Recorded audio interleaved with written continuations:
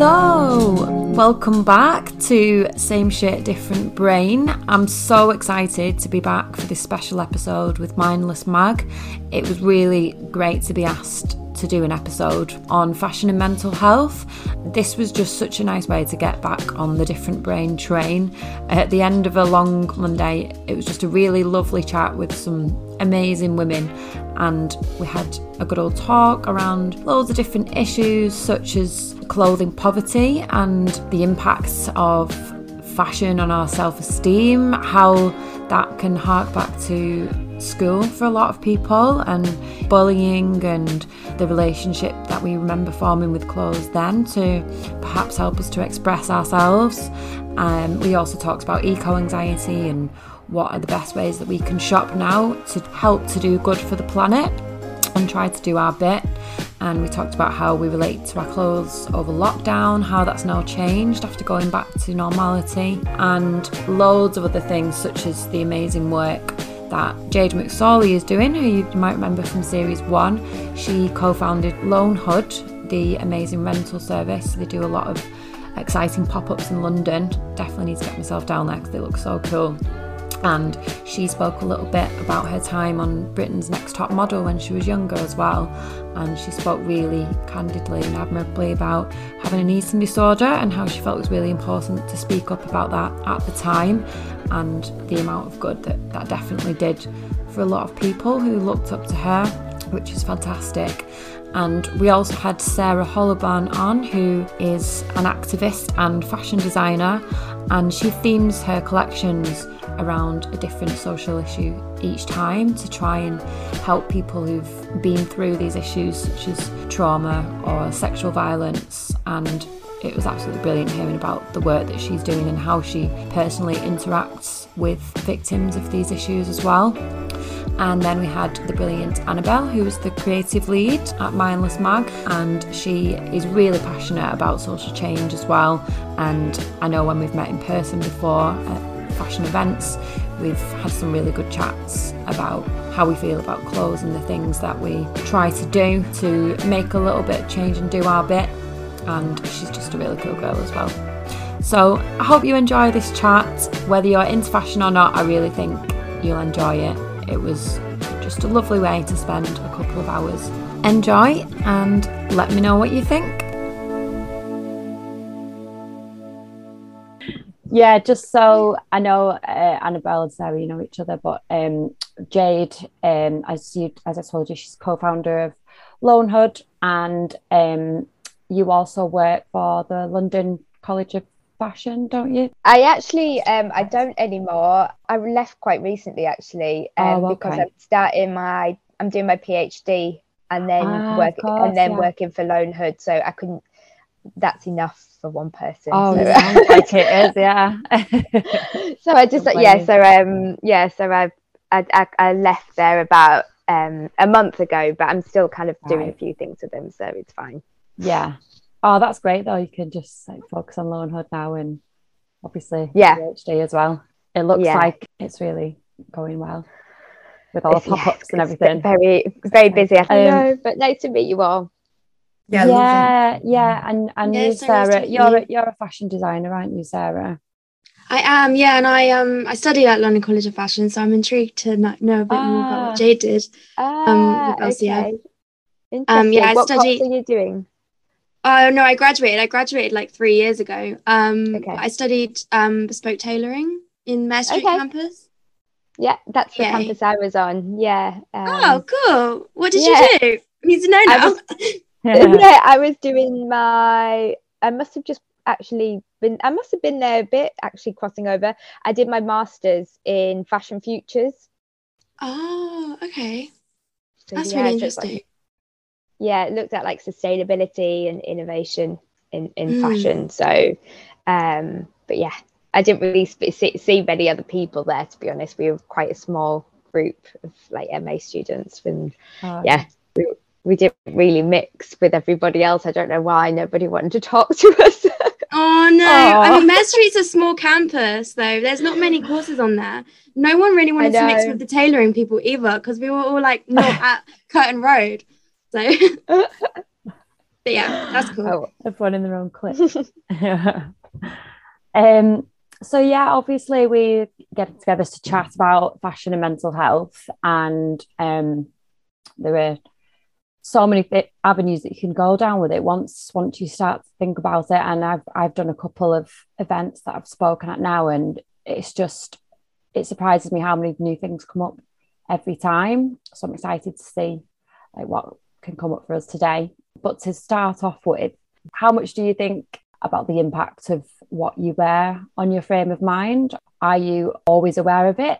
Are you thinking about it whenever you kind of put on your clothes? Or you just generally, it's something that you know helps, or I mean, I doubt it hinders it. So usually it's a positive thing for us. That is a very good question. I've always been, sorry, I've got a bit of a cold at the minute, so if I'm croaking. No. I've always been a fashion lover.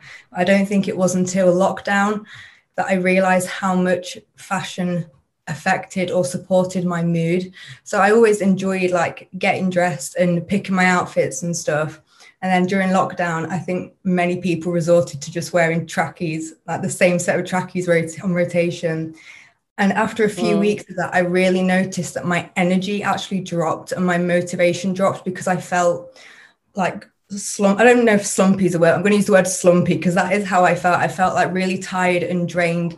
And that's when I really started to reflect on the fact that just being able to get dressed in the morning actually sets me up for the day and sets my mood and my tone for the day. And I think I always probably knew that, but it's really lockdown that made me be able to articulate what that was and how that felt.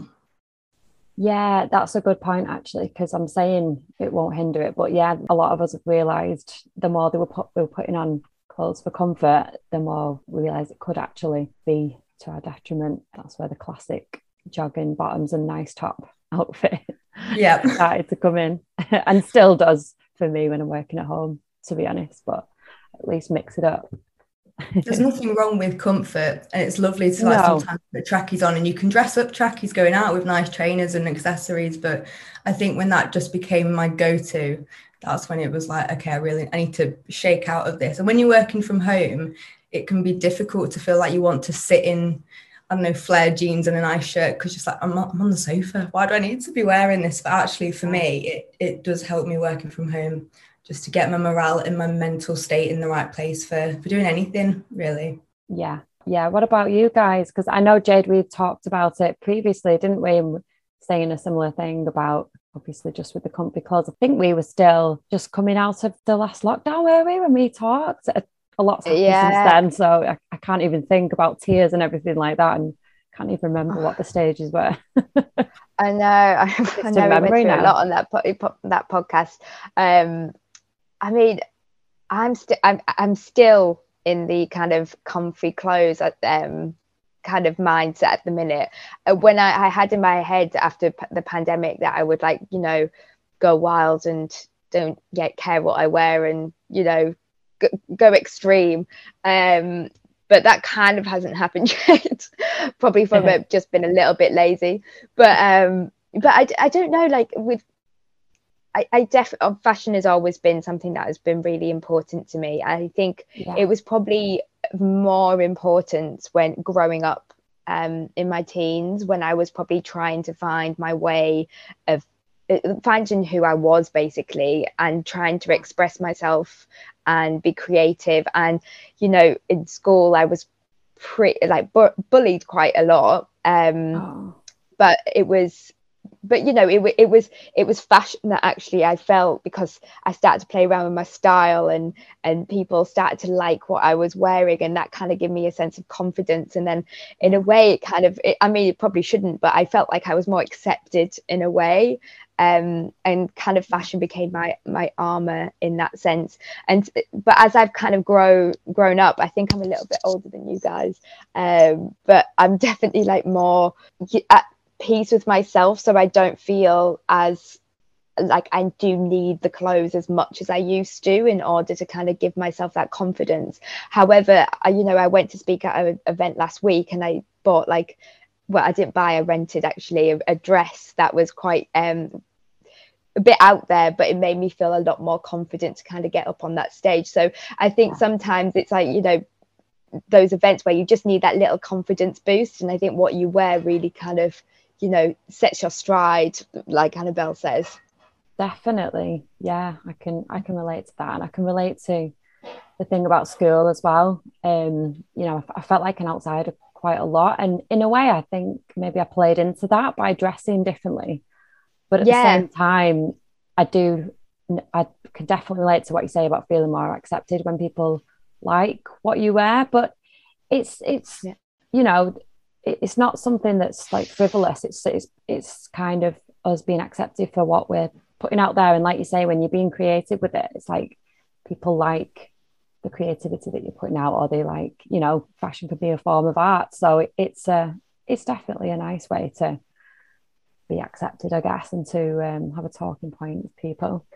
What about you, Sarah? Oh, so much to like go on from that. Oh my gosh.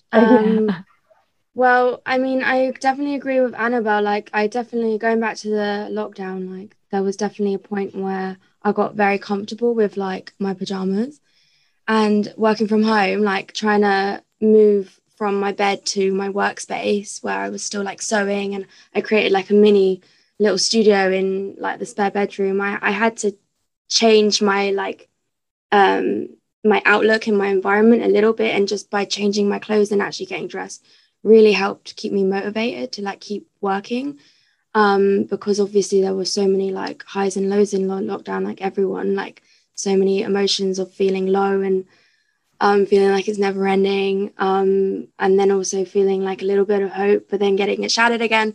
So like to have that way of like using clothing to just like get you out of bed and keep you motivated, and putting on a bit whatever makeup you need to put on, or none if you don't want to do that, just changing your clothing, I think helped me a lot. And that really impacted me on my like mental health with my fashion. It was crazy how much you realize it actually affects you, until like you don't think it affects you for so long, until something like that happens where your environment completely changes, and the way that you want to wear your clothing changes. It's just crazy. I think what the just on that point, Sarah, I feel like with the pandemic, people have realized that actually how you dress is not for other people, it's for yourself. You know, like we didn't need to dress for anybody else, but actually now you're realizing that, oh no, I dressed like that because it made me feel better. Like not, you know, we're not there dressing to satisfy somebody else, whether it's a guy that you're dating or, you know, the other person you're trying to impress. It's about how it makes you feel.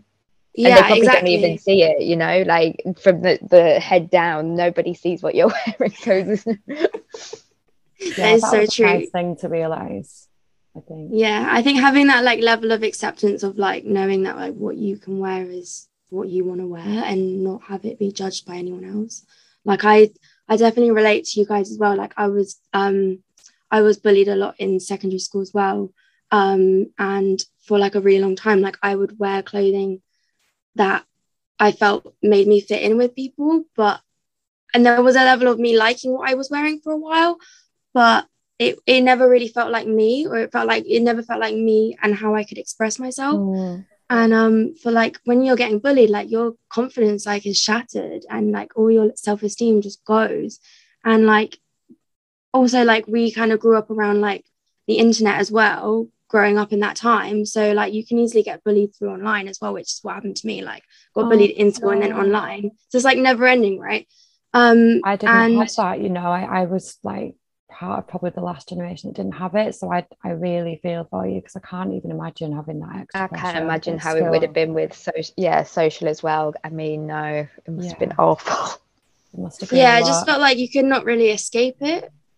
Oh god. And like when you've got low self-esteem, like you want to like fit in, and you want to like try and impress people.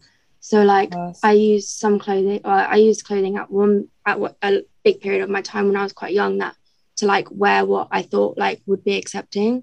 But then when I was like then beginning to surround myself around nice people, basically, you know, your confidence goes up a bit more, and you become aware of who you want to be. And then I was managing to self-express myself through my clothing, and I think that's a really important place to get to, you know, no matter what Definitely. point you get to in life, you know, you can get to that point at any time, but to just be your true authentic self through your clothing, you know, can really help make you just feel content in life. I think it's really sorry, Becky. I feel like everyone, like all of us here, sort of have had this journey of starting with fashion perhaps for external validation or wanting to fit in, and over time, whether it's through the pandemic or other experiences, we've all come to that realization that actually fashion is best when it's used as a tool for yourself, for self-expression, not for the validation of your peers, your boyfriends, like you're saying, Jade. Like, I feel like all of us have sort of had that journey, which is really amazing, but I know a lot of my peers still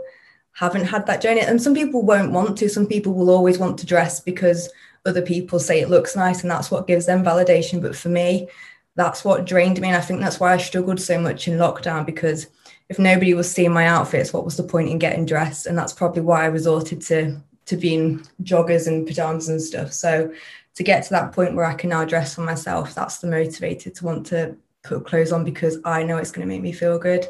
And I feel like that resonates with all of you. Correct me if I'm wrong, but it feels like that's sort of where we're all at with clothes. I'm interested to know though, Annabelle, do you think that it's changed the way you've dressed? Like when you do get dressed, is it like different to how it was before lockdown? At first it was in a negative way. So after the first lockdown, and we sort of had that summer break, I was really paranoid to wear anything tight fitting because I'd worn baggy clothes for so long. I don't really think I lost or gained a significant amount of weight, but I just felt so paranoid to wear anything that was revealing or skin tight. That has gone over time, and I think I'm now in a much more positive place, and my style changes all the time. I'm not wearing the same thing I was even a year ago.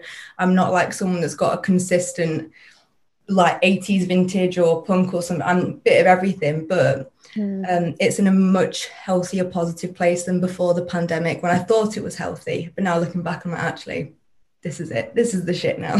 Yeah. I think can definitely relate to that. I think I did have, like you, Jade, I had all these ideas in my head of, I'm going to make so much use of all my best clothes and I'm going to just go really out there. But I don't think it's changed as much as I thought it would, apart from now I am actually working somewhere where the contract that I'm in, I get to go to an office a couple of days a week, which is quite nice. And I was quite excited about that because I thought I could put on some different clothes and actually like be around people. And even though we're saying you don't dress for other people, it gives you a reason to go out and put on a bit of a fancy outfit or some jeans instead of joggers. So that's really good. I was just going to say, Annabelle, Mindless Mag are doing the mental health month at the moment, aren't you? So yeah, what was the impetus for that? Have you had a lot of people sort of interacting with that and discussing how fashion contributes to their mental health? Mindless Mag was found, we're a very small team, there's only about 5 of us internationally at the moment, but it was founded by my boss Laurie, on the basis of she needed a mental drain, and she started blogging, and she found that she was blogging about fashion like nearly every other time. She was like, there's a theme here. And Mindless Mag was sort of founded on that principle that fashion and mental well-being are interlinked in so many ways. So every year Mindless Mag runs a fashion and mental health campaign because it's completely intrinsically linked. Like there's no getting away from that. And what we find as well, especially with like Instagram social media takeovers, everybody has something to say on this topic, whether they're confident enough or not to speak up. Every single person will have a view and opinion on how they relate to fashion, whether they think it's pointless or whether they think it's amazing. Doesn't matter where they are on that spectrum, but they have an opinion. And what we try and do with Mindless Mag is create a safe space for people that perhaps don't think there's a space for them in fashion discourse to actually have a voice and say, I think fashion mental health works this way. I feel more confident with these tips and tricks. Like we can always learn stuff from each other, but it's one of our most noisy campaigns just because there's so many people that want to have a say on it, which is really interesting.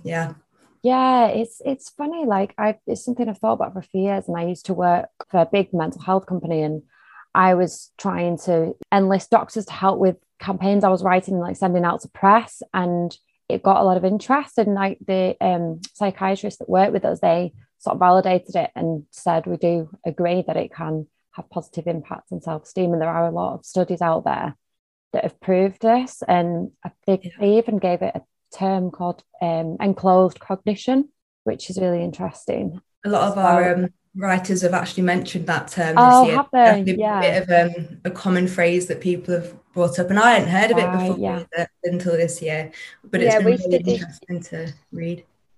Yeah, it came up in my studies at uni, actually. It was like they did a study on like, I think it was like the doctor's coats. Like if you wear like a doctor's coat, people treat you in a different way, and the person feels a certain way when they're wearing it. It's very interesting, the psychology around fashion. I mean, there's a whole thing on fashion psychology, so it proves that it changes the way that you know, feel and think about the world.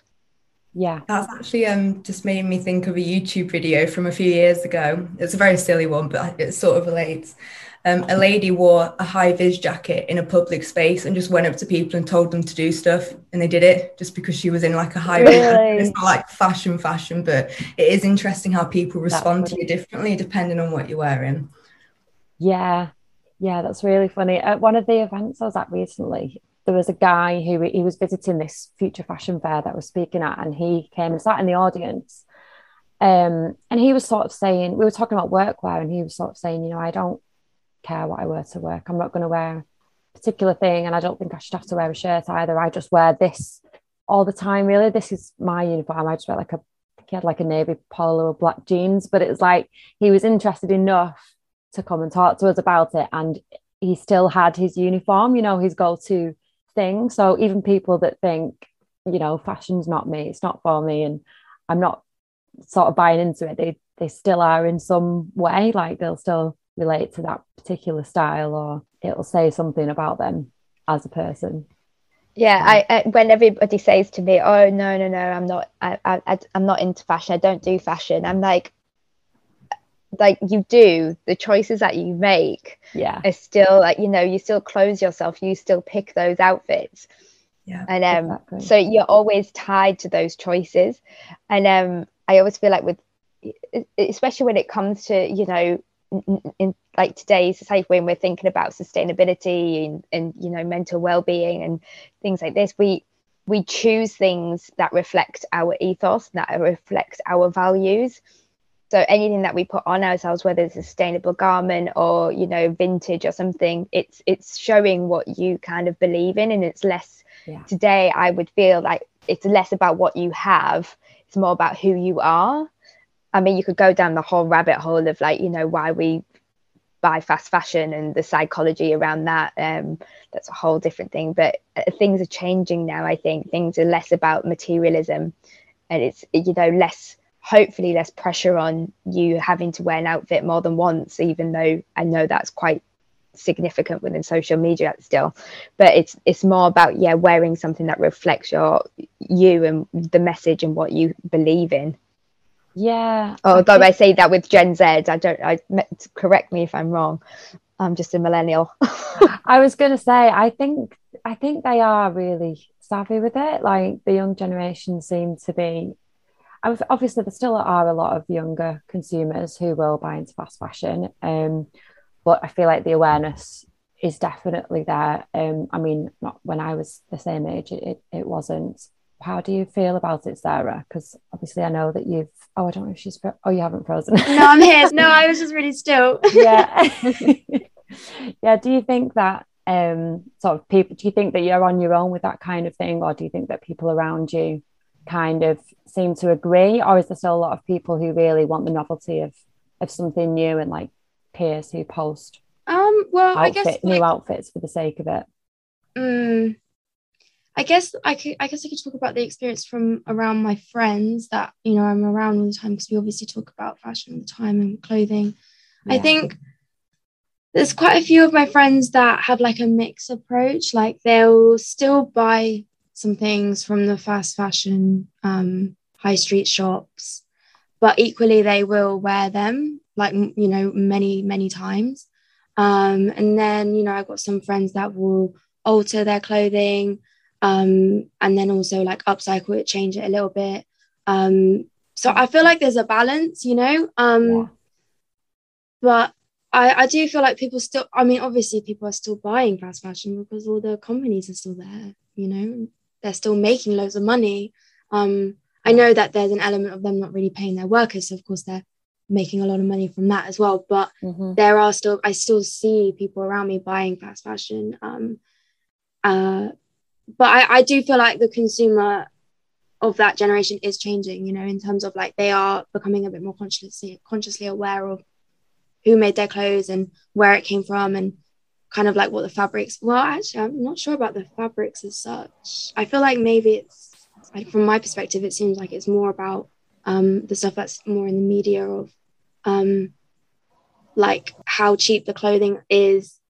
But I still feel like there's a big problem with people, well, that clothing is made out of so much plastic, and how that can really affect us. And I feel like a lot of it is not really visual, so I feel like that's quite hard to get your head around, which is understandable. Yeah, so I went off on a bit of a tangent there. No, it's okay. Yeah. Where are you based, Sarah? I'm based in London. Oh, okay. Yeah. I'm from Somerset though. Right.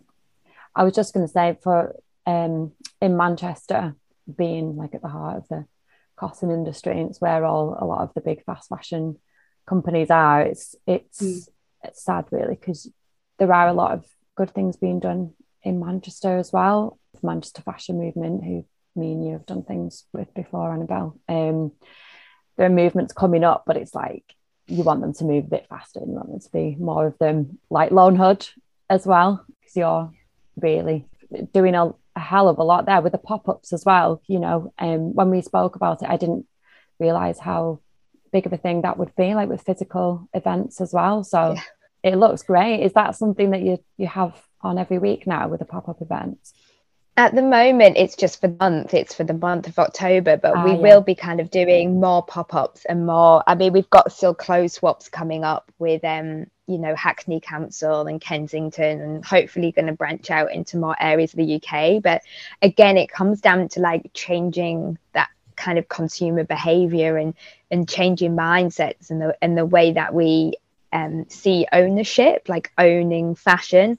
We realize, like with Loanhood, because we're about renting fashion over than buying fashion, we had to kind of bring the consumers on the journey with us. And the reason why we work, like the reason why we want to be involved in community is because we want to kind of bring everybody on with us, because we, you know, we're not going to sit and preach and say you should do this and you should stop buying, and because I know, like, I'm from a northern town, you know, Middlesbrough, and you can't tell people to stop buying when it makes them feel good, for one.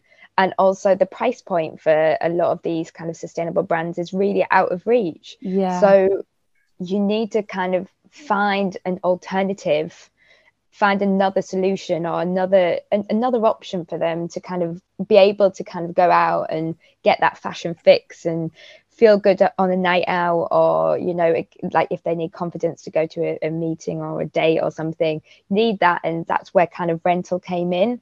But it is kind of, you know, you have to like work with people, see what they want, see like how you can slightly change their behavior or slightly think about it differently. And you can't do that through a screen, and you can't do that, you know, by just like I said, preaching.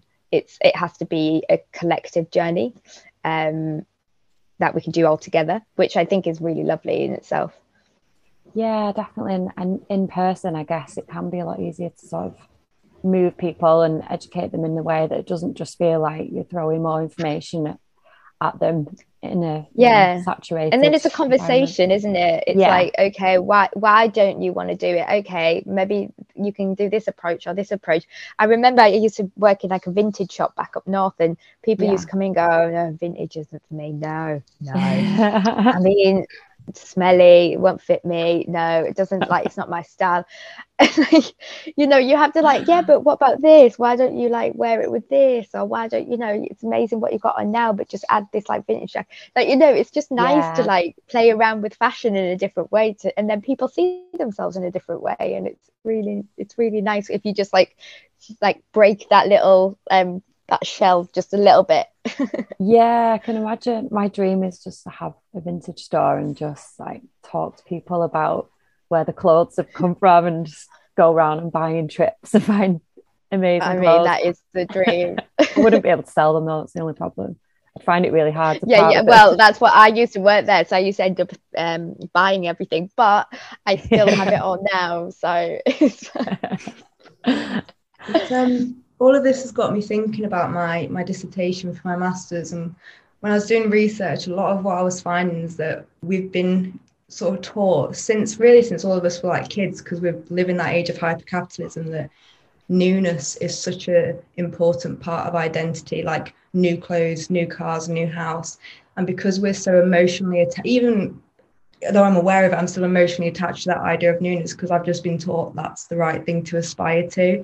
Yeah. So trying to break lifelong habits with people is really difficult. And like you were saying, Jade, you just need to sort of, once you've got the door slightly open, that's it. But it's getting that door open to have that conversation in the first place. That's the hardest bit of getting people to change their minds and their approaches to fashion.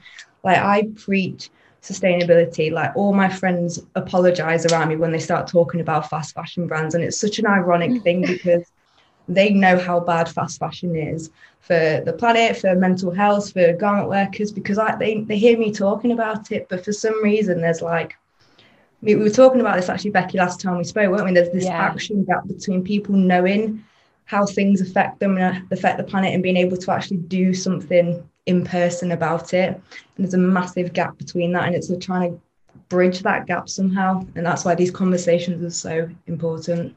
Well, I think people don't understand the power they have themselves as an individual. They feel like, you know, oh, well, what I do won't make a difference. But actually, you just, you know, the way that you behave and the way that you consume does have an impact, and it's them understanding that.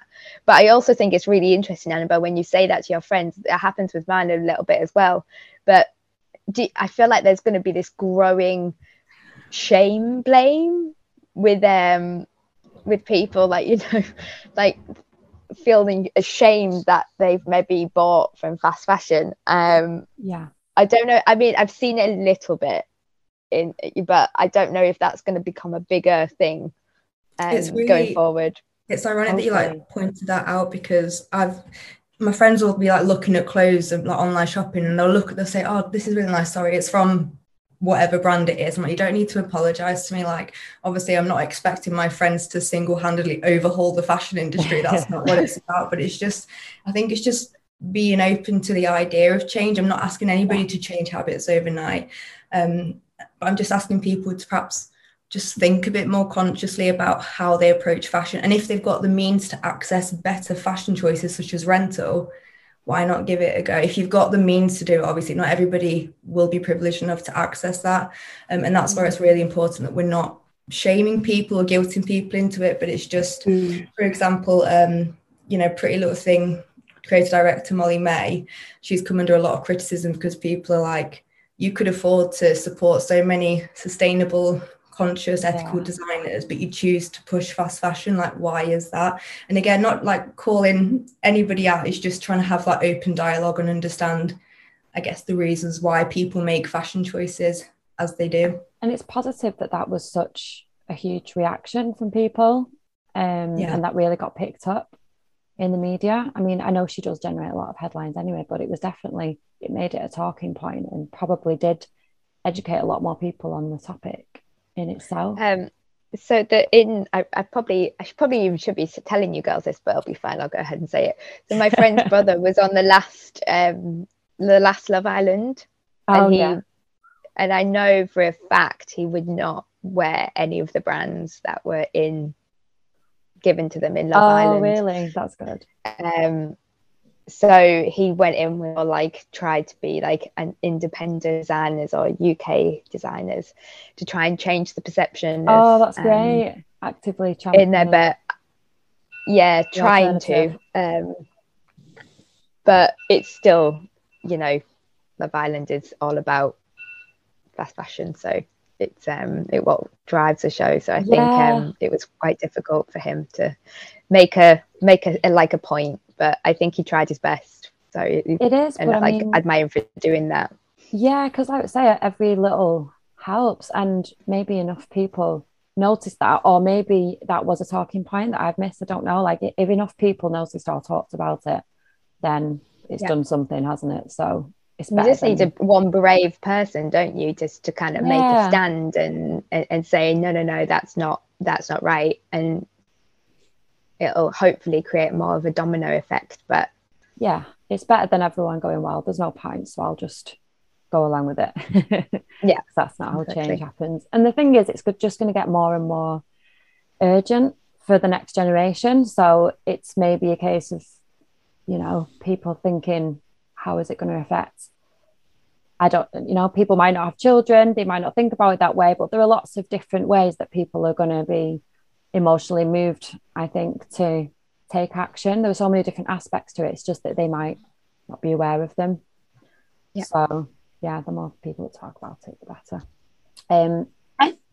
I think that's really good that he did that, to try and like bring in independent designers, like going against the grain. I think that's so great. I hope it gets recognized more to push. Yeah, I hope I think he's going to talk about it more. But I think I don't know. I think you have to like maybe keep your mouth quiet for a little bit before you can say. But but yeah, he did do it. So hopefully he will kind of make that known that he stood against it. Would he have been turning down money to do that as well, or is it just part? Yes, 100%. Well, that's even more brilliant then, isn't it? Good for him. Yeah. That's so good. I think also going on about people feeling shamed of like buying fast fashion, I have a lot of friends that feel that as well, and they often say that to me too. I think it's like, I feel like maybe it's similar with like climate change. Like, there's so much going on that people feel like they have to do like everything to make a difference, when really it's far more impactful if like each person does like one thing and does it again and again and again, and then they're more likely to keep going. Otherwise, you know, you can easily begin catastrophizing and thinking of like you have to do everything and just get overwhelmed by it. But I think just picking one thing to like try and change a little bit. I mean, you know, I feel like it's very hard to fully stop buying fast fashion. I mean, obviously you can go to vintage clothing stores, but also that the price points are too easy to go towards. So I think like forgiving yourself for like buying one or two things from fast fashion, but at the same time consciously aware of being like going to rental. I think rental is an amazing thing. And it's great that it's come back, because that was definitely something that went on a lot. I don't know when it was, in the 80s or the 90s, but my aunt had like a rental business back like a long ago, which I think is so fantastic that that's coming back again. Because you can buy so many different things to wear at like an event, and have it at a lower cost price, and then someone else can go and wear it, and it can just like carry on its journey around the globe or whatever. I just think I think it's really important.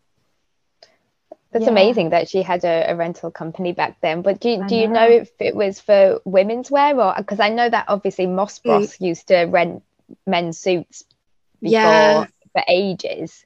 Yeah, they have. No, it was women's. Yeah, it was women's. It was like, I think it was mainly like evening wear kind of stuff. Brilliant. Vintage clothing. Yeah, and then they would do like alterations as well if they didn't fit that person, or if they wanted something altered. I don't know if they would have had to buy it though after that though. I don't know. It's amazing though. She was ahead of her time. I love it. Definitely, yeah. Do you have like a store then that people would? Yeah. Obviously not online. No. Oh my gosh, no. Through post. No, it was a physical store. Yeah. It would have been interesting to hear whether she had the same reactions to rental as we do now, because we still get the same kind of people coming to us going, yeah, but what about if, you know, it gets ruined, or what about if, you know, hygiene or something like this. And these are all like valid points, and the stuff that we have like thought about and how to make that seem more appealing to people to rent, by like partnering with like dry cleaners and like, you know, obviously getting insurance, things like that. So we've definitely done that, but I always just think, like, you know, you sleep in somebody else's bed when you have an Airbnb. You know, you rent somebody else's shoes from when you go bowling. Like, I don't know. It's like, oh, no one's too worried about those, are they? We're already definitely not doing Airbnb. That anyway. So why is it fashion that has been the last one within the, you know, the sharing economy to catch on? What is the mental barrier there? Is it because I can't see it being value, because we dispose of clothes so frequently, so we don't value them. So it's interesting, isn't it? I think it comes back to that external validation thing. I think people are still a bit conscious perhaps of judgment from peers, because fashion is such a personal choice. You know, the sharing economy is like everywhere these days. Spotify is the sharing economy, Netflix, Airbnb, every other industry is doing it. Fashion seems to really struggle to break down that barrier as efficiently, and I think it's just because people perhaps still carry a stigma, and perhaps because it's something like almost intimate, you know, the fact that you wear clothes on your body, perhaps people are a bit cautious of that. But like you said, if you're sharing bowling shoes, you're kind of already doing it, so you know. I know, it's already happening. So I can't get my head around it. Feet are worse than like the body, surely, or a bed. Like, and I hope people wear socks. No, I hope so too. So what do you think of sort of, obviously we talk about buying less, but then we talk about, obviously there is a big gap between fast fashion and buying less, and it's about, there's a lot of eco-anxiety, you know, even for people who are bought into it, they might panic that they might get so overwhelmed by it that they think, I can't do enough, like what can I do? Or people just, you know, might not be moved enough to do anything at all. So what do you think are sort of like the gaps in between, or like the steps in between, like other ways that are not so problematic? Like, for example, like charity shops are not always the best option, you know, there's still questions around whether that's 100% you know, best way to do it. Car boot sales, I know I like to go into a car boot sale. I've got my latest coat from there and I wear it absolutely loads, long leather coat. And like clothes swap fairs as well. It's like a similar ethos to rental, obviously. I think all of these things are things that people might want to buy into a bit more, but it's like it just takes these movements, doesn't it, to sort of spread the word about them and make them fun, I guess, like market them in a fun way, maybe. I think it's taking baby steps and not expecting that much of yourself in one go. You know, people do become stagnant in the wake of information overload. You know, when I first was learning about the horrors of fashion when I first went to uni, because I was pretty oblivious to it for whatever reason until I got to my bachelor's degree, it absolutely horrified me, and I just felt like panicky and overwhelmed, and like nothing that I did was ever gonna be enough. And obviously on an individual level it's never going to be enough, but it's only when individuals work collectively when we see action. And obviously when I'm not shunning accountability off of brands, because obviously brands more than definitely need to be playing their part in this, but it doesn't mean that you haven't got the power to do something. And it reminds me, I think it's by Max Lucado, my favorite quote, which is not everyone can't do everything, but everyone can do something. So it's just perhaps having a little trial and error with fashion access channels that work for you. You can try charity shopping. If it doesn't work, go and try a swap, try rental. Not everyone's going to like everything. I've still not even tried fashion rental. I love the idea of it, but I've not actually brought myself to do it yet. So that's something that I need to take a step towards doing. Come and get on the app. Exactly. just not putting too much pressure on yourself. And obviously that's really easier said than done, especially when you're in information overload state of mind. But I think that's why having conversations is so important, because you realise that everyone's feels probably the same way at some point, in that, oh my God, I'm can't make any impact, I'm powerless. But actually, couldn't be further from the truth. Really couldn't. Yeah. And even if it's like a mixture, like if you have to shop in certain places, if you really want to, then at least mix it up a bit. Like just be open to getting something else every once in a while. I'm not saying stop that completely right now and only shop here, because, you know, they might not have everything available that they need or want. And I guess maybe when people are shopping like for children as well, I guess that's a whole different ball game of what they need to purchase and from where. So 2 points. So the clothes swap thing. Yeah. Obviously at Lonehood we do a lot of clothes swaps. And they're always super, super, super popular. That's good. But there's a lot of families that come with their kids, because obviously kids just grow out of them so quickly. There's definitely other there's like Bundly, which is there's a kids rental subscription service. I don't know if you've heard of them. Right. Yeah, it's a subscription service. So they basically give you clothes as the baby grows. Oh, that's great. Yeah, so there's some services that are coming up. But yeah, it's always really, really popular. But we have noticed a certain type of person that loves a clothes swap, and they'll come back again and again and again, and they even like take things so they can bring it to the next swap. And they have a system, and like it's they're very like into it. Yeah. And it's like you touched on a really good point, Rebecca, is about how do you make it cool to to the masses, like not just the people that actually are just really into a car boot or really into a clothes swap. I think that resale at the moment is doing a really good job of it. It's suddenly kind of turned a corner, and I just work for like a vintage company called Retold, and they've just made Vogue. So it's like nice. Because because she shoots the campaigns in such a way that they're quite familiar to fast fashion brands. You know, you could see them. They don't look like, oh, this is a resale vintage. Like it's not the idea you have. It's like sleek, chic, minimalist. Yeah, it's reframing perceptions. And it's the way that the words I use and the marketing side is super, super important. And it's something, that at Lonehood we've really tried to think about and like looked at, how is Depop making resale cool? Like what are they doing? What are the messages that they're giving out? Are they like, and a lot of them are kind of quite empowering as well. They have like the marketing is like, come and join us. This is a good thing to do. And, so yeah, I think just the messaging is super important. Again, comes down to not telling them to do it and preaching and saying this is the best solution. Just kind of saying this is a cool thing to do. Yeah. Do you want to get involved?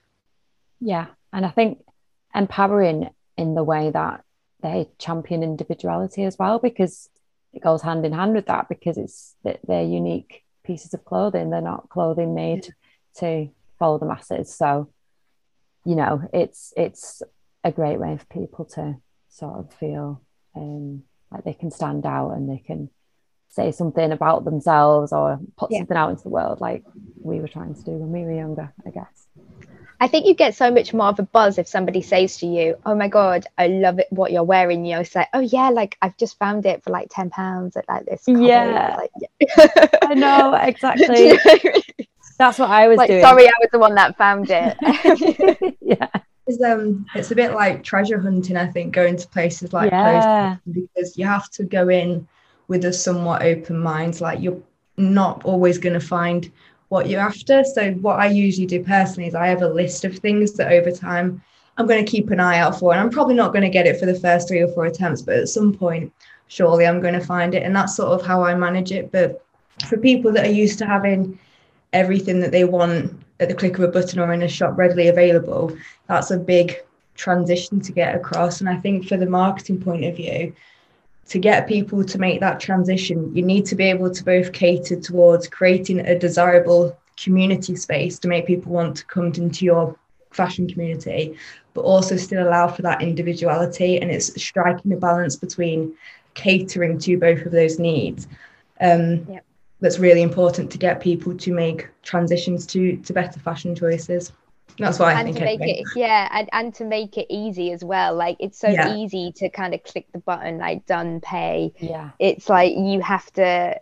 I think that's one of the things, like, you know, with like car boots, some people love the hunt, some people don't. Like, you have to make it easy for them to you know, to find the products that they want. Definitely. Yeah, definitely. I like when I said about the vintage shop, like, because I just step into like a vintage shop and just feel so excited to even be there. But a lot of people don't think of shopping like that. They just think I need to just go and get what I want. I know where to get it. I know how to do it, and then just be done. And they hate the act of shopping itself, which I guess is good because some people kind of look at shopping as a sport, and then they're constantly buying. If people are only literally buying what they need, and that's fine. But yeah, just where do they get it from? I wonder. I don't know, I just thought of an idea, I don't know, because like some people who go in looking for what they want and because they know what they want, you know, maybe there could be an element of could be like a catalogue online to like explain what they have. I know the stock could be quite big in like a charity shop, but there are some charity shops that do have like online presence where you can buy online and then you can like search for it a bit quicker. That could be like maybe an option for people who want things more quickly, because I also, like you guys, I like going in like not knowing what I'm going to buy, and like I get a thrill off of that. Like I find that really fun and exciting. But yeah, it's a good point, like not everyone feels like that, and it's easy to forget when you're not thinking like that yourself. So I don't know, I know Oxfam do an online website where you can buy things online, but then I guess it's managing like how much, because they obviously receive so much clothing all the time, and then vintage shops receive a lot as well. Jade, like how does your process with your swapping go? Like I know it's a lot of it is in person, but do you offer it online as well? No, so that's where the rental comes in for the app, but the clothes swap is, we see it as more community building. It's more like getting people in to offer them a free, sustainable way to kind of refresh their wardrobes, but I know there's other places that do swaps online and have an online presence. New Wardrobe is one who are great, and that's again like more like social clothes swapping, like, you know, kind of swapping with people through their platform. But with us, cool. It's good, and it's, you know, you get it's on like on a token base. But for us, it was all about, you know, about the rental side, making use of what we had in our wardrobes, because we wanted to kind of help, you know, a generation grow and make money from their wardrobes, like be able to start their own like kind of micro businesses from like their bedrooms, much like what Depop does, but they get to rent it out. And we thought about this, like, how do we make it easy, like an easy option for them to go to, so it is very similar and familiar to them, like other social network sites, and you can follow people whose style that you like, so you can curate your own feed. You don't have to sift through like loads of different users to look at it. Also, you can like loan a look as well as loaning an item, so like you can loan like a high street dress with a bag, that's good, and shoes as well, so you can, you know, curate looks and like be your own stylist in a way, and then hopefully that kind of brings that kind of creativity back into fashion, and people will want to like play around and express themselves. Again, that's, you know, rental, it allows you to play with your style. You're not committed to, you know, to buying something and feel like you have to wear it loads of times, like when probably you'll end up wearing it once or twice. It's like you can be a bit more like outrageous or a bit more like adventurous with what you're wearing, because you've only got it for a week. So there's so many different ways you could go down. We were like, oh, shall we bring swapping in? Shall we bring you know, if you love it, do you want to buy it? We were like no, let's just like you said, Annabelle, you have to stick to one thing. Just do one thing and do it good, and then, you know, bring people on for the ride.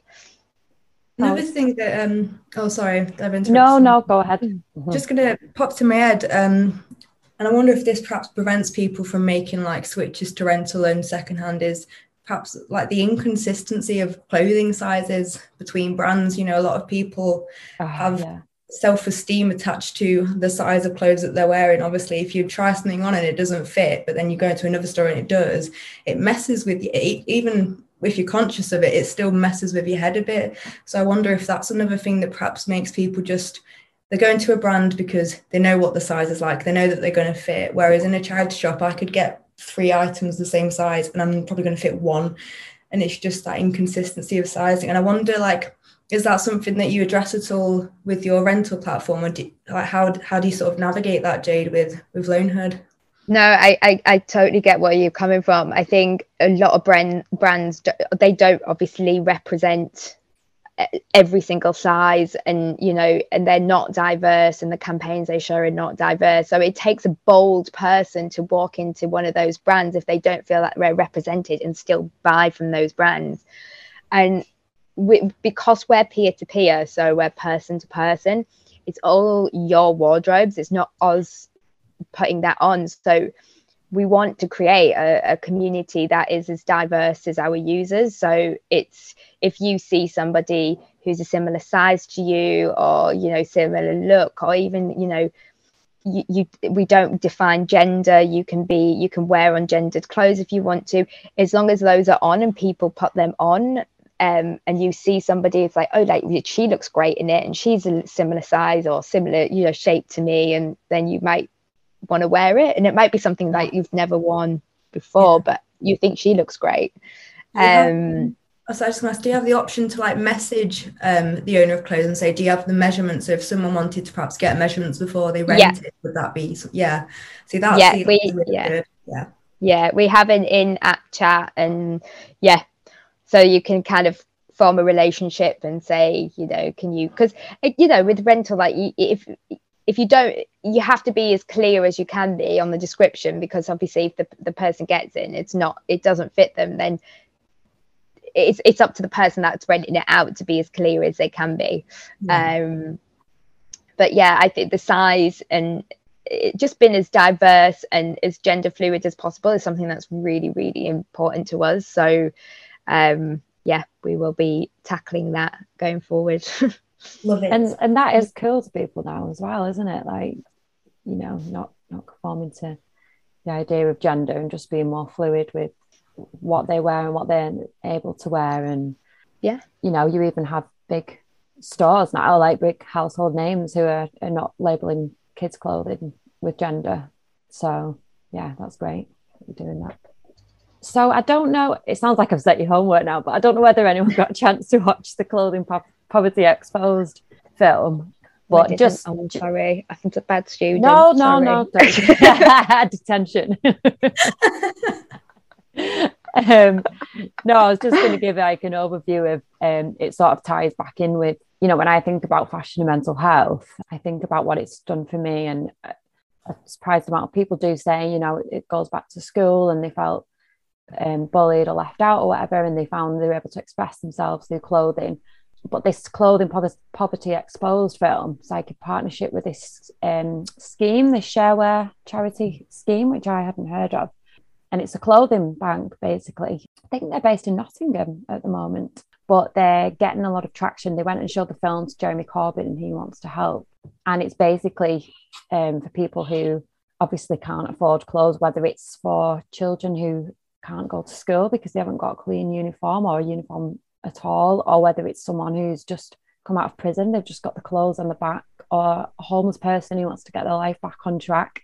So I watched that and I thought, God, it gives it a whole new meaning. Like, it literally, people go in there, it's really tear-jerking when you watch it. People go in there and they can't believe they suddenly are able to just have this sense of pride and purpose again. And they interview some of the people who go in there and get the clothes. Because I think when I've always thought about clothing banks, I always think about like the big green bins outside the supermarkets, and no one's really quite sure where they go. And some people say, oh, it doesn't really go to the right people, so I just usually take to a charity shop. But I never know kind of whether that's the right thing to do. Now you never know what's 100% unproblematic. But yeah, that was another really nice way of looking at it and thinking about how clothing can really give people purpose.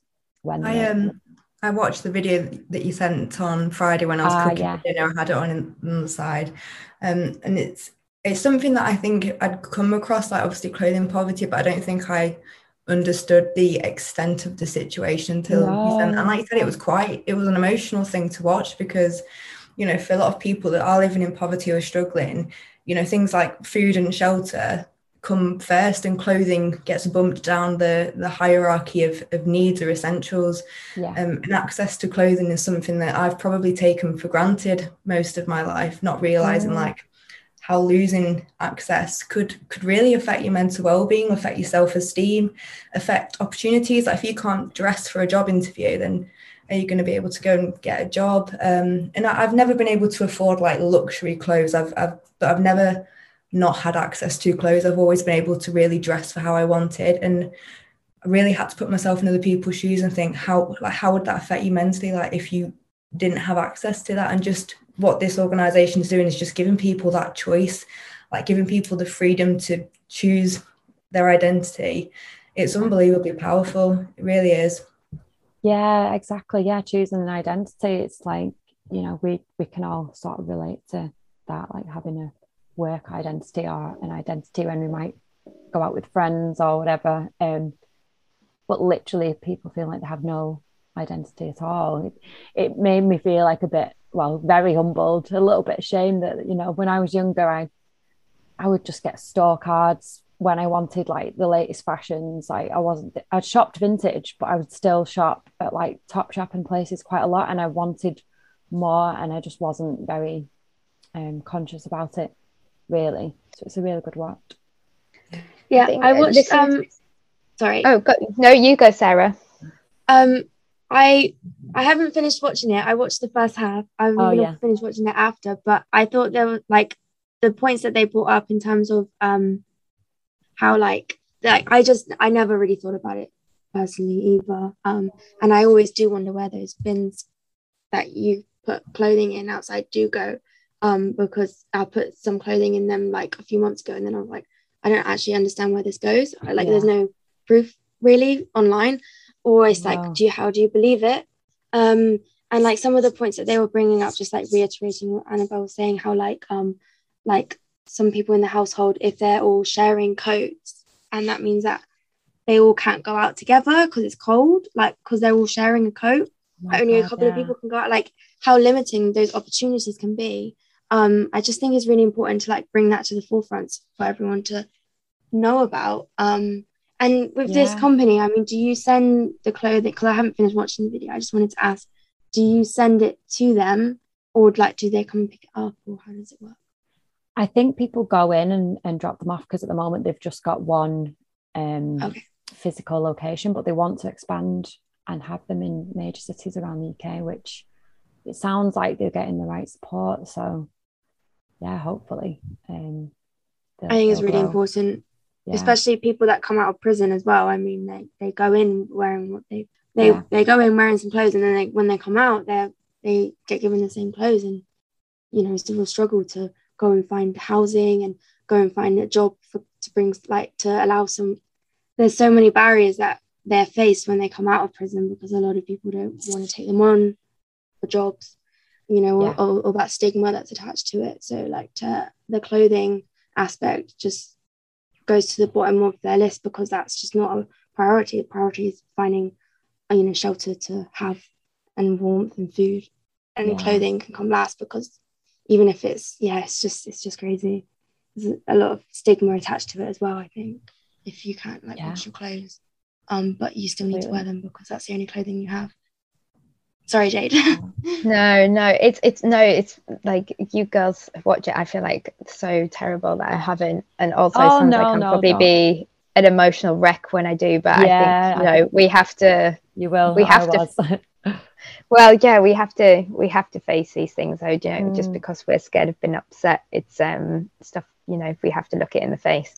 But it just, when hearing you girls speak, it's just, there seems to be like a lack of trust in these kind of, you know, obviously these organizations, and you say you see the bin and you don't know where it's going, you recycle at home and you don't know how it's been treated. And I think that kind of trust is a huge issue. We obviously as a society just have a lack of trust in these kind of processes, and how can we change that? Is that a government thing? You know, exactly.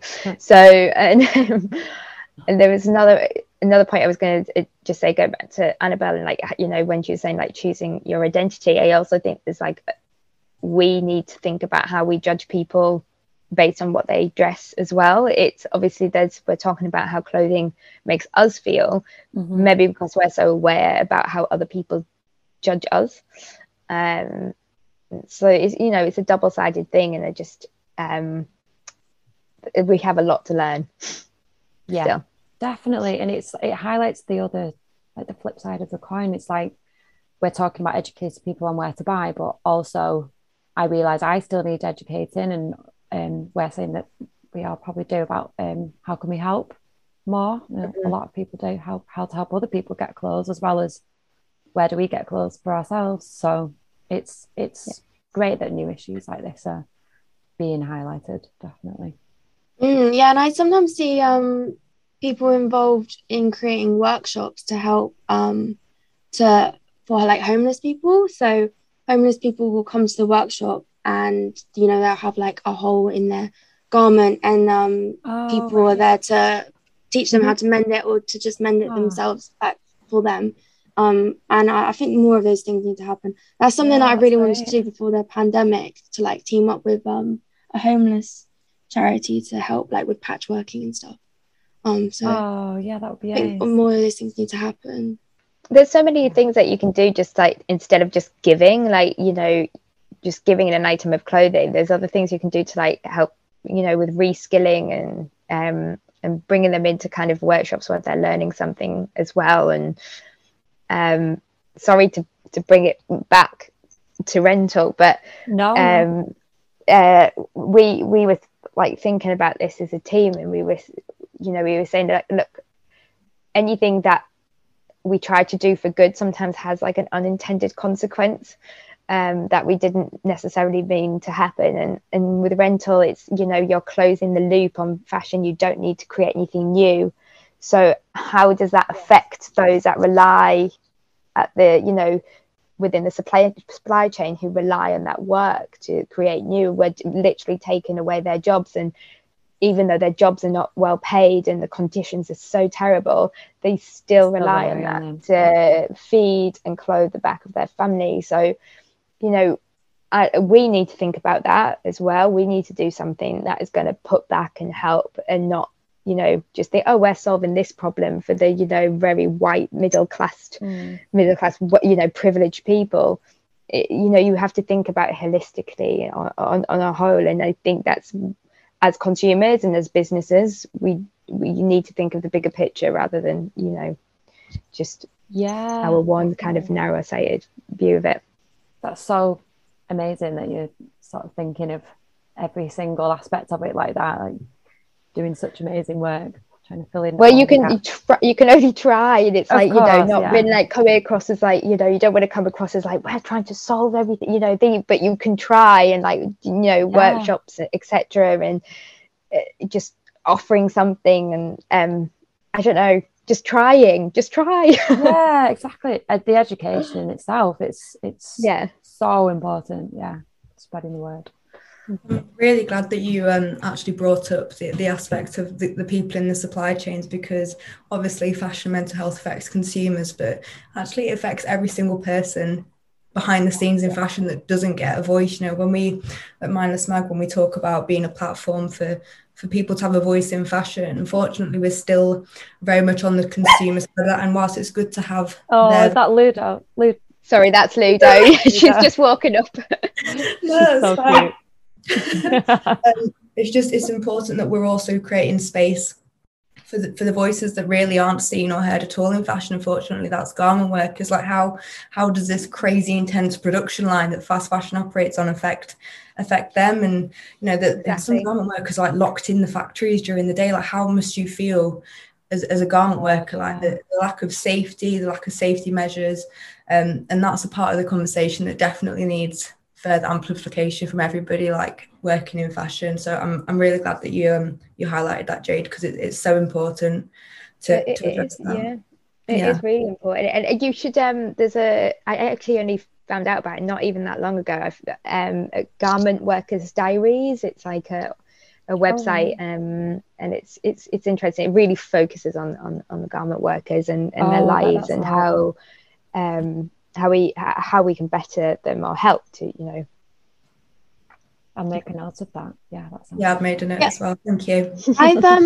I've heard of this thing. I don't know. I can't remember if this has actually happened or if it was someone's idea, but there was this idea to add like a QR code on the garment labels in like the shops, and you can then like track exactly like where your garment came from and see like the story of like maybe like the garment workers, because I feel like a lot like this definitely is being highlighted, but it's obviously not being highlighted enough, and there's the element of like not seeing it visually, so out of sight out of mind kind of thing. So it needs to be like at the forefront, I think, in order for people to see exactly what's going on, to then really try and help it, because the working conditions are diabolical.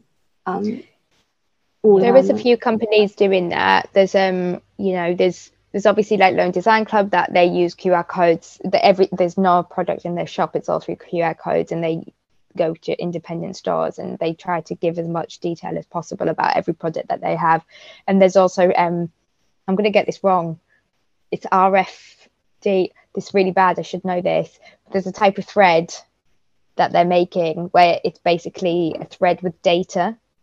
And oh my god, when it's incorporated, but it has to be from like production, and they're quite expensive, so they're not used obviously in a lot of clothes. But the idea was that that garment could be traced from production all the way through to consumer end of life. So it's all in a thread. I'm going to have a look because I feel really bad that I've forgotten what that is. Always goes out of your head at the most important moment. I always get that. It's all coming back to transparency, isn't it? And just the lack of transparency in a lot of especially high street brands keeps it's working how they want it, because it keeps consumers out of the know. If consumers were very aware of what was happening, I'm sure a lot of people would feel compelled to act quicker and change their actions quicker. So it's unfortunately operating by design, because the less the consumers know, the more they can get away with, and the higher the profit margins and all the other crap that goes along with that. So transparency. And I know like Fashion Revolution, I know you all have heard of, they do loads amount of work on that. They do the transparency index and everything. But again, it's just getting people to engage in that information can be difficult as well. Yeah, and especially if the companies are deliberately not showing it because they know that it's gonna decrease sales. It's so messed up. Yeah, not showing it and also actively pretending they're doing it with greenwashing. Greenwashing. Yeah, it's really hard to. I mean, I don't know. Sometimes I'll see something and be like, oh, what's that brand? And then look on the About Us and try and read a bit. I'm not sure if that's smoke and mirrors or not. You just can't tell whether they're actually doing something. They're bringing in a law now, though. The CDMA, they're bringing like that. Basically, brands have to be held accountable to their marketing claims. And it's good. Coming in at the end of the year, so they have to basically verify what they're saying in their marketing is actually true. Yeah. That's really good. We'll see if it makes a change. Yeah. Sorry, I'm so cynical now, but I'm not. I'm very positive. But sometimes it's like, okay, like it needs to happen now. Like I'm really have so much anticipation about COP26. I'm just like, what are they going to say? What are they going to do? Is it going to be all words on paper? And what promises are they going to end up breaking? It's just the world we live in now, isn't it? Yeah, exactly. Yeah, and also we have trust issues with them all as well. So there's that element of being like, we need to actually see it in action and not just hear the words and look at the adverts that you're, you know, making us go into. It's just trust issues. Definitely. Well, yeah, I think we covered some really interesting things. I don't know whether anyone's got anything to add that you wanted to cover. And actually, I'd just like to ask Sarah a bit more about her design work, because she actually sent me some stunning images from a photo shoot she did recently, and her work is like absolutely incredible. And I'd really just love to get some more insight into sort of how you got into fashion design and where your mental health sort of influences come from, if that's all right with everyone. Yeah. Well, I mean, so I started my business 2 years ago. And so my brand is all about raising awareness of social issues through fashion. And the process I go through is that I pick a specific social issue topic to explore and raise awareness. And then I interview people who've gone through these experiences, whilst also drawing on my own experiences too, specific areas.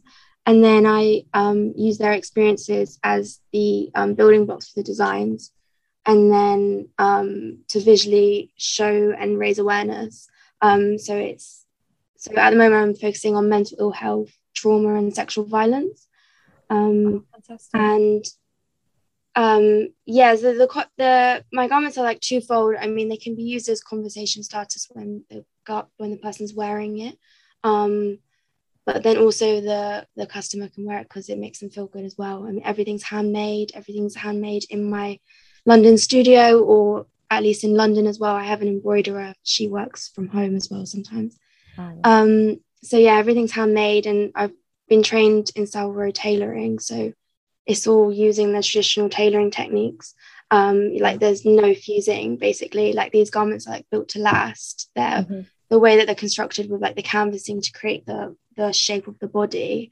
You know, a lot of the times you can have it standing up on a table and it keeps its form, you know, because of all the structure behind it. The reason I picked social issues is because I feel like fashion, as you guys know, is such a powerful platform to talk about these issues. And you know, it started with mental ill health because of my struggles I went through as a teenager and young adult and ongoing. But yeah, it's just a lot of stigma I've witnessed and had myself, in the shame of, you know, suffering with a mental health condition. I just feel like it's just so important to talk about it. I mean, a lot of my garments I put in exhibitions instead of like catwalk shows, because I want to be there explaining the garment, abolishing stigmas and misconceptions through these garments. And I've noticed that a lot of people are drawn to the garments because of the visual side of things. And then especially if because it's powerful, because basically there are a lot of people who still have stigmatizing views on mental health. Yeah. So if I can draw people in through the visual side of things and then start talking, I can then open up that dialogue, open up that conversation, and talk to them, and hopefully, you know, change their views that they might have had on a specific mental health condition. And it is quite powerful. It really does open up that conversation. People do want to talk about mental health. I mean, you know, not everyone knows everything about mental health conditions, mental health stigma, you know, mental health symptoms like psychosis. But I think just having that open dialogue and, you know, not having it as a safe space as well to just talk about it, because we're not expected to know everything. But yeah, I just think it's really important. And then my next collection is on trauma. So I'm in the interview process. I've had quite a lot of people come forward for the interviews, which is really amazing. It's so great to know that people want to share their experiences and feel comfortable to do so as well. And yeah, I'm going to be highlighting trauma in a sense of like different types of traumas people can endure, and then develop post-traumatic stress disorder, which is something that I suffer from personally as well. You know, there's a common misconception that people with PTSD have developed it from combat, which obviously war is extremely traumatic. And that can definitely develop into PTSD, but there's also lots of other traumas that people go through, you know, like sexual abuse, environmental disasters like a hurricane, for example. And then also there's another element to the collection of having that hope, you know, of knowing that if someone has gone through a trauma at their own pace in recovery, they can find hope and know that, you know, they can become resilient and developing that inner strength. Yeah, and literally something beautiful can come out of it. Like, to talk about it, sorry. Oh, sorry, you froze then. Sorry if I spoke over you. That's amazing. That must be such fulfilling work personally for you as well. And yeah, thank you for speaking about it. Yeah, I'm really looking forward to seeing your next collection, because I actually felt moved from the images that you sent me from the mental health ones. And it's so important to create discourse around fashion and to bring into the social issues that relate to it. And I think fashion is a very powerful way to do that, and that's evidence through the designs I've seen of yours. So thank you for sharing that, Sarah. Oh, thank you. Sarah, that's amazing what you're doing. I love that you're using fashion as a tool for good. Yeah. Thank you. How brilliant. Thank you. Is anything else anyone wants to add? I would like to ask Jade a question, as long as it's not off topic. But Becky did inform me that you were on Britain's Next Top Model a few years back. Are you able to sort of share a bit about your experience on it? You don't have to if you don't want to, but I'm just very intrigued because I was a really big fan of America's Next Top Model as a kid. Same. I was a bit fangirling when Becky said, "Yeah, Jade's going to be on here." I was like, well, it was more than a few years ago. It was a long time ago. But yeah, there was both. Overall, it was a very, very, very positive experience. It was obviously intense. The whole thing was definitely not something that I was quite shocked that I did it myself, but I'd come through my own kind of illness. I had an eating disorder throughout my whole teens and suffered depression. And I ended up going in kind of basically a bit of a kind of, you know, what's the worst that could happen? Can't get any worse than what I've been through kind of thing in my head. And I felt strong enough to go back. I was coming out the other side, but I was also probably quite naive as well, which sometimes is good and bad. But yeah, it was an amazing experience, and it changed my life basically, which is why I'm glad that I did it, because, and you know, throughout the whole process, as much as it was amazing, it was also kind of you know, facing my own myself, and I felt like a little bit pressured inside to kind of, the girls were watching me a lot, let's say, you know, I felt like I was a lot thinner than all the other girls, and I thought, you know what, if I don't be honest about my past, it's going to come back and haunt me anyway. So I kind of told everyone that I'd had this eating disorder, which prompted really positive things from some people, you know, from young people that were going through it, boys and girls. It kind of it was good for them. They were, you know, they said, oh, you know, it doesn't define me, and I can move on.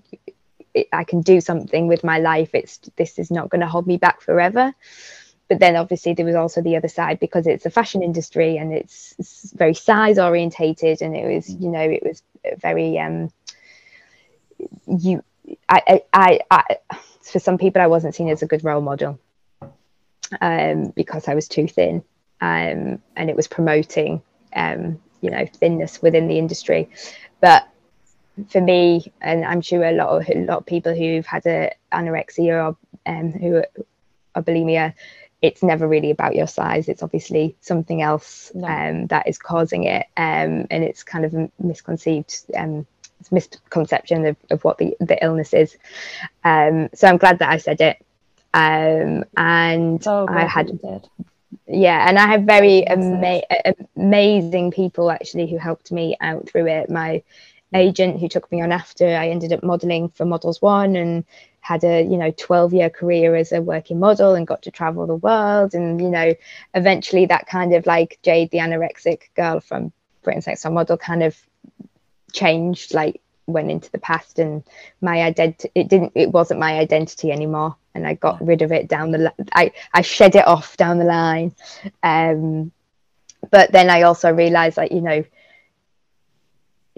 as a modeling is, yes, it has like a responsibility, and you have to kind of stand up for what you believe in. You're not just like there to be a clothes horse in a way, and things are changing now, and trying to kind of stand up for myself a little bit more.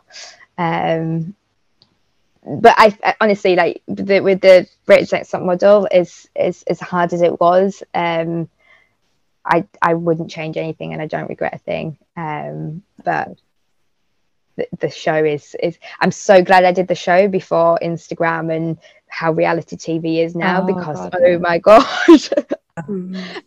Like, at least, like, it was like, it was like 2 months of like, being in a house with no, you can, if you called your home, you could only call once every 2 weeks, and it would be filmed, and you'd end up crying your eyes out.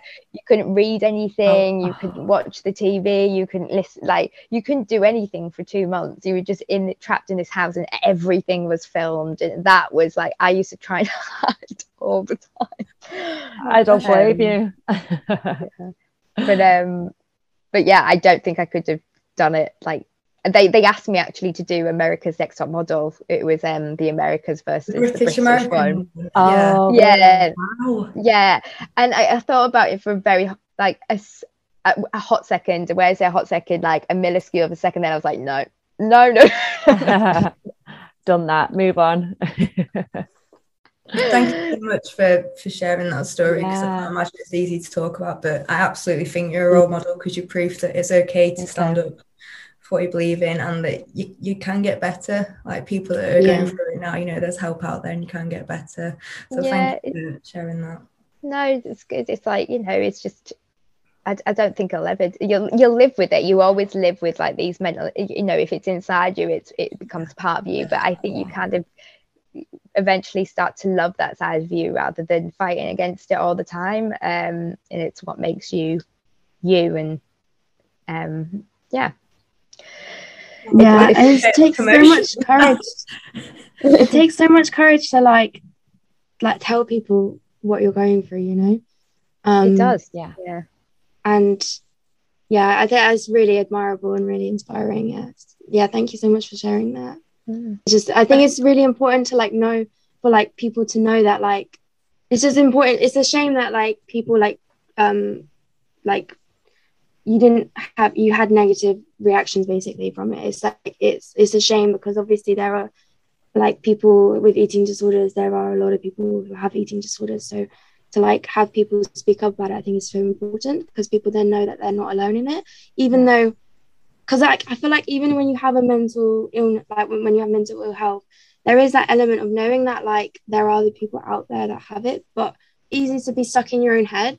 So I just think it's so important for other people to talk about it, obviously if they're comfortable and ready. But I just, it's just to know you're not alone, and to know that you can get through on the other side, like recovery is possible. And I actually think, I had a very different time. I know it's not the same for all fashion models. Like, they obviously everyone's got different sides, and there is an element where people like look at your weight, and that needs to change, and they have tried to target that. But for me, I actually, because I used to work for certain different brands, like e-commerce or more high street brands, I guess. I had to keep my weight on, because it wasn't, they couldn't use girls that were too skinny, because it was really promoting unhealthy, and the industry is really starting to tackle down on that. And so for me it was like, actually, got me out of it and made me realize that I had to be healthy and good to myself and kind to myself, and that was the only way that I was going to keep going modeling. And obviously I was traveling the world and I loved it, so I didn't want to give it up. So it's, you know, it really helped me actually.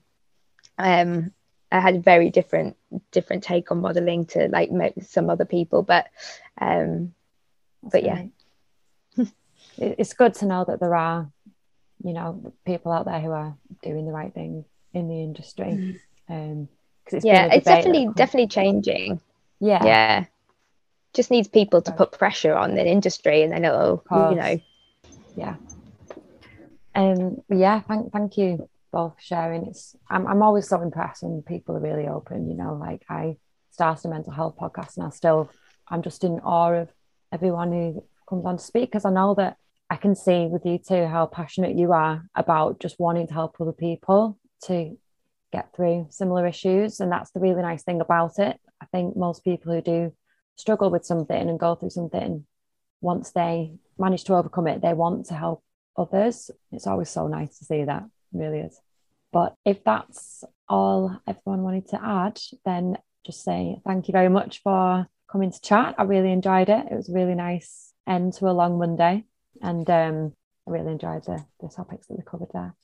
Yeah, thank you so much. And thank you for everyone being like so open, because it can be really difficult to speak about mental health, especially with people that you've only ever perhaps spoke to on email, like many of us have. But it's been wonderfully insightful, and I always enjoy speaking with people that are as passionate about seeing the industry change as I am. So I've really enjoyed it. Thank you guys.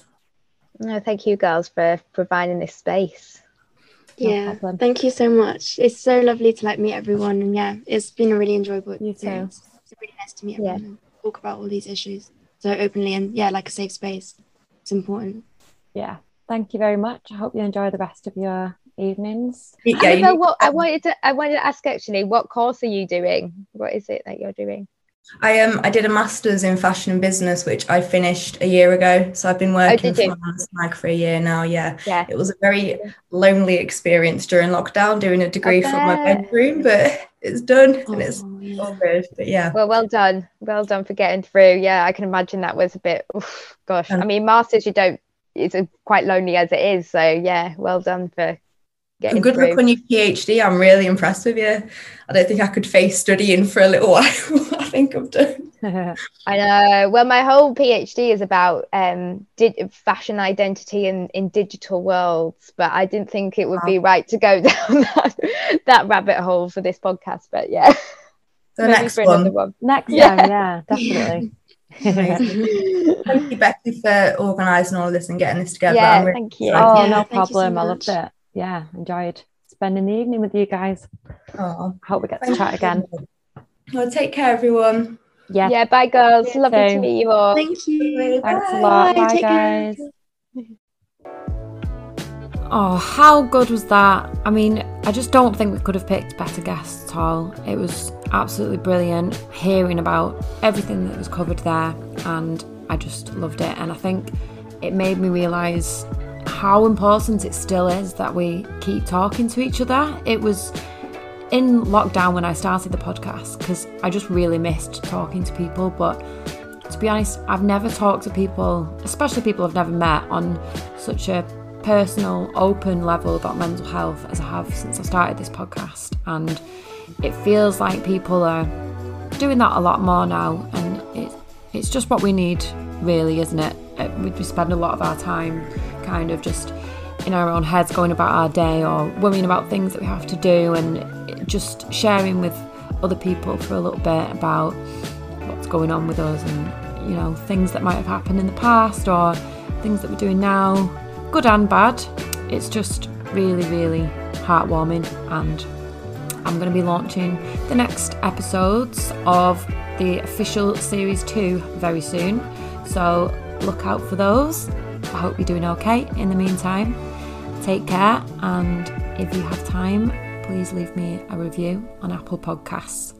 Thanks very much. Bye.